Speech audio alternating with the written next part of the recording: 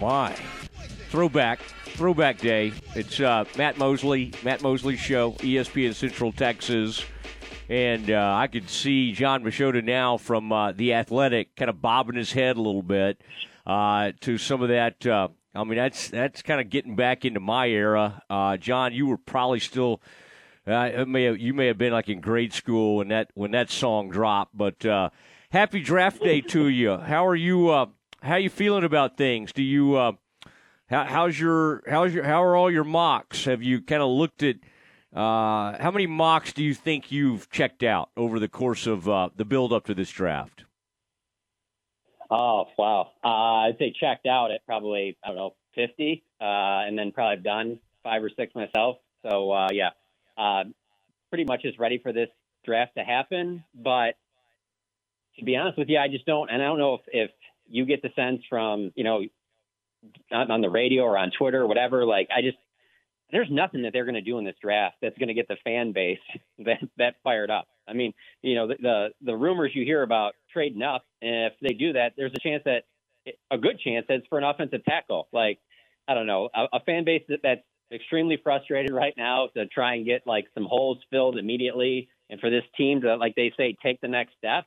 I just feel like there's a little bit more, I feel like people are a little bit more optimistic this time of year, more so than maybe Cowboys fans are this year. I don't think there's much they're going to do in this first round that's going to get doubters to all of a sudden buy in. You didn't at that conference we were at the other day. You didn't start kind of buying in to Jerry when he was talking about, he was asked about how he's changed over the years, and he talked for about 10 minutes, and then said, "Well, I hadn't really, not much has changed." I was hoping that had really fired up the fan base. This is going to be interesting. Now, what would fire folks up? And, of course, it'd bring out the naysayers, too, because it'd be like, oh, you need an offensive lineman. But his eyes could get big if there's one of those wide receivers that, for whatever reason, is sitting there. Now, as you've done your mocks, of all these players, whether Arkansas, the 2 Ohio State players, the guy from USC, who has the most potential to possibly fall further than you would than maybe they're being slotted? Would you say? Of all those guys, there's the only one, and that's Treylon Burks. I think that Burks has the potential to be there for the Cowboys. But the other ones, I feel like their stock is super high. Chris Olave, Jameson Williams. I just feel like those guys, they'll be gone by maybe mid-teens and 20 at the latest. And so I think Treylon Burks has the best chance, the kid you mentioned from Arkansas. And, yes, it would be intriguing. I mean, heck, the Cowboys' last game they played in was against the 49ers and Deebo Samuel. So Jerry will love wearing out those parallels. He'll love comparing them to Deebo, But going back to what I was originally saying about the fan base, and not just fan base, but people like us that cover the team that are probably, I would say all of us, pretty skeptical over what's happened over the last 25 years. I think we would look at it as, okay, so you're replacing Amari Cooper. I don't know how much that makes your team better than it was last year, or even back to what your team was last year. So I'll agree with you that I think that a wide receiver would probably be the best chance to get the fan base fired up, because it's a player that, especially an Arkansas kid like that, they've had to have seen him play. I went to the Arkansas A&M game this year at AT&T Stadium. I mean, you don't have to be a scout. I mean, he jumps off the field. You can just tell that he's a beast. He reminds you of Deebo Samuel. He's not necessarily the guy that's going to be a burner down the field and beat you deep all the time, but he's just big, strong guy, great possession guy, would be great in the red zone, I feel like. And you could do some of the stuff you do with Deebo with him handing him the ball and running it. And yeah, I think that, there's some parts of his game that I think would be intriguing, but you had three really good wide receivers last year, and that really didn't get it done. So I don't know. It seems like the O-line is the most logical choice, and when they stick there and take an offensive lineman early, they've ended up feeling pretty good about it over the years. It's time to kind of restock. Now, of those guys like Zion Johnson, Penning is a name I see. It's really interesting. Some of the players that are mentioned down there, Kenyon Green from Texas A&M, and I'm thinking about some of those guards. I know I mentioned one of the tackles, but is that the most logical thing if Green or Zion Johnson is available there? Do you think that's the most likely? And are you going to change your mock draft like one more time, or have you finally hit? Like you're not going to try to change anything, are you? Are you going to stick with this? No, I'm going to stick with it. I've said Kenyon Green the entire time. I just feel like he's probably got the best chance out of those guards to be there. I think Zion Johnson would be nice too, but most project him to go a few picks before the Cowboys, maybe to the Patriots there, a few spots in front of the Cowboys. But if he's there, no, either one of them makes sense because you can see them playing multiple positions. You can see either one of them coming in and immediately being the starting left guard. And, Zion Johnson, I know, has some position flex where he can play some center. Kenyon Green has played some left tackle, and he might have the chance to be a left tackle, and maybe that's your heir apparent to Tyron Smith. So there are things like that. You mentioned Trevor Penning from Northern Iowa, who's the offensive tackle that, I would think if they draft him, it tells you all you need to know about where they think Tyron Smith's at, especially if they trade up. I mean, that's one of the things that they're trading up to take an offensive tackle. They take an offensive tackle at 24. It shows you exactly where they think Tyron is, not only just because of the injuries, but I mean, Tyron wasn't very good at the end of last season. And, I think people just assume, it's Tyron Smith, he's going to be in the Ring of Honor, Hall of Fame type guy. He's just going to be awesome every year. Well, Father Time's undefeated, and his best years are probably behind him. So I get that you want to address that. My whole argument to all of that is why does it always have to be in the first round? Why can't the Cowboys find some starting offensive linemen in the second round, in the third round, fourth round, fifth round? And there's plenty of teams that make it deep into the playoffs that do it that way. I just feel like we're so used to the Cowboys, particularly over the last decade, of just there's a hole on the offensive line. It has to be filled with a premium pick, and so. Yeah, I mean, I think it'll be Kenyon Green. I think that's the odds-on favorite right now is them staying at 24 and taking Kenyon Green. But, I mean, there's still so many other holes that they have to fill. Jon Machota from The Athletic joining the Matt Mosley Show. I'm trying to remember if you had already moved to town when they took Tyron Smith. Were you already on the scene for in Dallas at the time? Yeah, that would have been 2011. The very first draft. Okay. That was the guy I identified like 2 months early, and then somebody from the Cowboys decided at the last minute to try to talk me out of that one, and you can imagine how elated some of our colleagues were when I backed off that pick. That was a tough one because I was early to the Tyron Smith party back in the day. Now I'm curious, John, the trade down.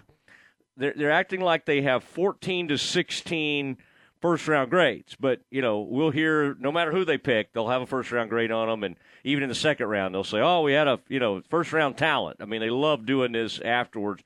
Do you think, like a lot of teams out there that are apparently trying to trade down, that's the if the Cowboys move off a pick, that's the most likely direction they go? I don't. I think it's about even whether they move up or down. I think I would say it's probably 10% chance they move up, 10% chance they move down, 80% chance they just stay at 24. Because I do think that out of those 14 to 16 guys, there's going to be at least one, if not two or three of those players that are going to be around, probably around picks 14, 16, 18, that I could see them being intrigued to be like, well, if we want to get a guy with a first-round grade on him, this is the last guy on our board. We got to move up here. And here's the thing, like the Eagles have a couple picks there right in that, 18, 20 range there, or 16, 18 range. They've done deals with the Eagles before.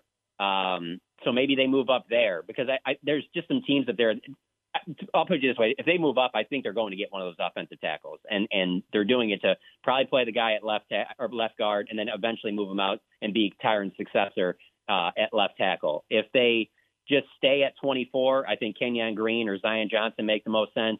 If they move back, I think it's because it could be Kenyon Johnson or Kenyon Green or Zion Johnson, or maybe it's because both of them and Treylon Burks are there and another guy that they like, and they're like, hey, let's move back 3 or 4 spots. and we'll still get one of these guys, and maybe we add another third-round pick or something along with it. But I don't think it's likely that they move up or move down. I think it's 80% chance. I think they just stay right where they're at.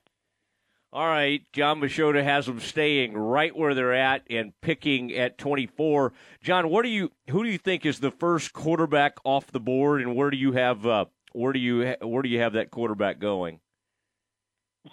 I just feel like, and I understand it's an inexact science. Obviously, the Cowboys found Dak in the fourth round, but there's so much time spent on quarterbacks for there not to be one guy out of this entire group to like elevate themselves or where anybody even thinks they're a lock to be top 10 tells you all you need to know about this quarterback class. I mean, it's a mixed bag, and there's the ceiling for whoever that you get, whoever hits out of this, it's not like you're going to find, I just don't see them finding some type of perennial Pro Bowl. I think you find like a middle of the pack type starter. And so, Kenny Pickett probably is, I would say, the most NFL ready, but if Malik Willis got in the right system, he got in with the right team, I can see him having the most success. Kind of like the Ravens did with Lamar Jackson. I don't think Lamar Jackson is a perfect fit for every single team, but he's a great fit for the Ravens. If Malik Willis got with the right team, I could see him being the one that has the most success, though. Do you know the last time there were 19 picks before a quarterback went? I'll help you out. I think it was 1987. Can you name trivia with Mosley here? Can you name that quarterback? 1987, and he was not picked. The first 19 picks went by. It's the last time that happened. Do you have a guess? Give me one little clue.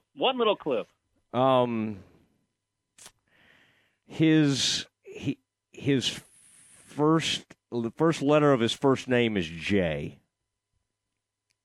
Okay. I'll help you. I can work. I'll help you even more. Jim is his first name.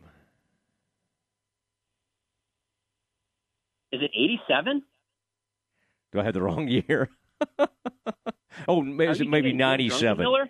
Yeah, was that 97? It's got to be. Jim Drunken. Hold on. I got this right here. The power of the internet. Hold on. Jim Drunkenmiller is the answer to my trivia question. I could have the year wrong. Is it 1997? 87, Vinny Testaverde went one. Okay. Let's try 1997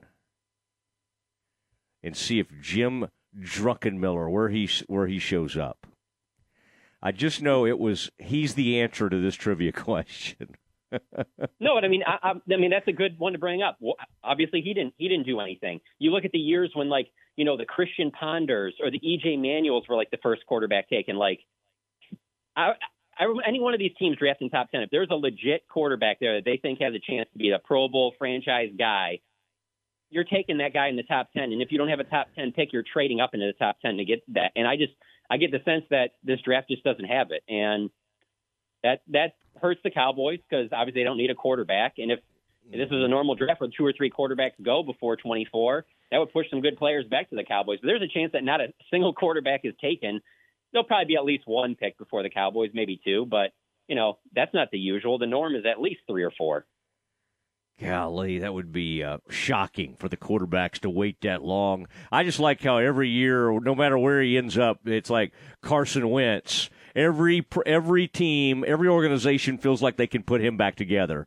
Because if you get picked, it's kind of like that with Sam Bradford. You remember? It's like if you get picked at a certain level, and that's top 5 in the NFL, you get at least 7 years to have a chance at all these places. It's really strange how it works. But I think Sam Darnold too. Sam Darnold. Yes. And somebody, by the start of this season, they'll have themselves convinced, hey, Darnold's great. He's got everything. And you know what they do? They get the media to buy into it as well. They get the right people in the media to start spouting that stuff off as well. But anyway, John, hope you have a great draft night. I hope you noticed also I had to I made a very obvious Twitter joke because a couple of years ago I made a joke I thought was obvious joke, and like Bleacher Report and other places went with it as like the truth. So now I'm gun shy to like make jokes. Like I have to make them extremely obvious on draft day. I think I said something like Jerry has asked the Cowboy scouting department not to bother him tonight during the draft. Oh. I remember that. And people went crazy with it. It was like, and there were like headlines. What's that? The humor, and I appreciate it. I know David Hellman, we talk about, we appreciate it. But that's the thing about Twitter is like, there's just so many people that don't get sarcasm, because you can tweet out something like, you can go, oh, it looks like Kellen Moore just said on the headset in the middle of a game, we're only running the cool plays from here on and out. Like when I think you tweeted something along those lines, and people will take that serious, like, oh, I wonder which ones the cool plays are. It's like, we're not being serious. This is not happening. Yeah, that one had something to do with somebody they were bringing in, and it was like, would you run? Oh, it was Amari Cooper. And it was like, I think I had somebody asking him, Amari, what are some of the cool plays y'all ran wherever? And boy, people started running with it. I don't know. I'm going to have to dumb it down, sadly. But, John, I appreciate you. Look forward to your coverage. Loved all your draft notes, your pre-draft notes. Good work. Hayes in the barn. Just relax and enjoy the draft tonight, okay? And then take a peek at some NBA basketball while you're doing it. I will do that, Matt. Appreciate you having me on. You bet. There he goes. Jon Machota, the longtime, he's been with The Athletic for a few years, but we worked together at the Morning News and Fox, and so we've been together for a lot of years. Good guy and does a really nice job. All right.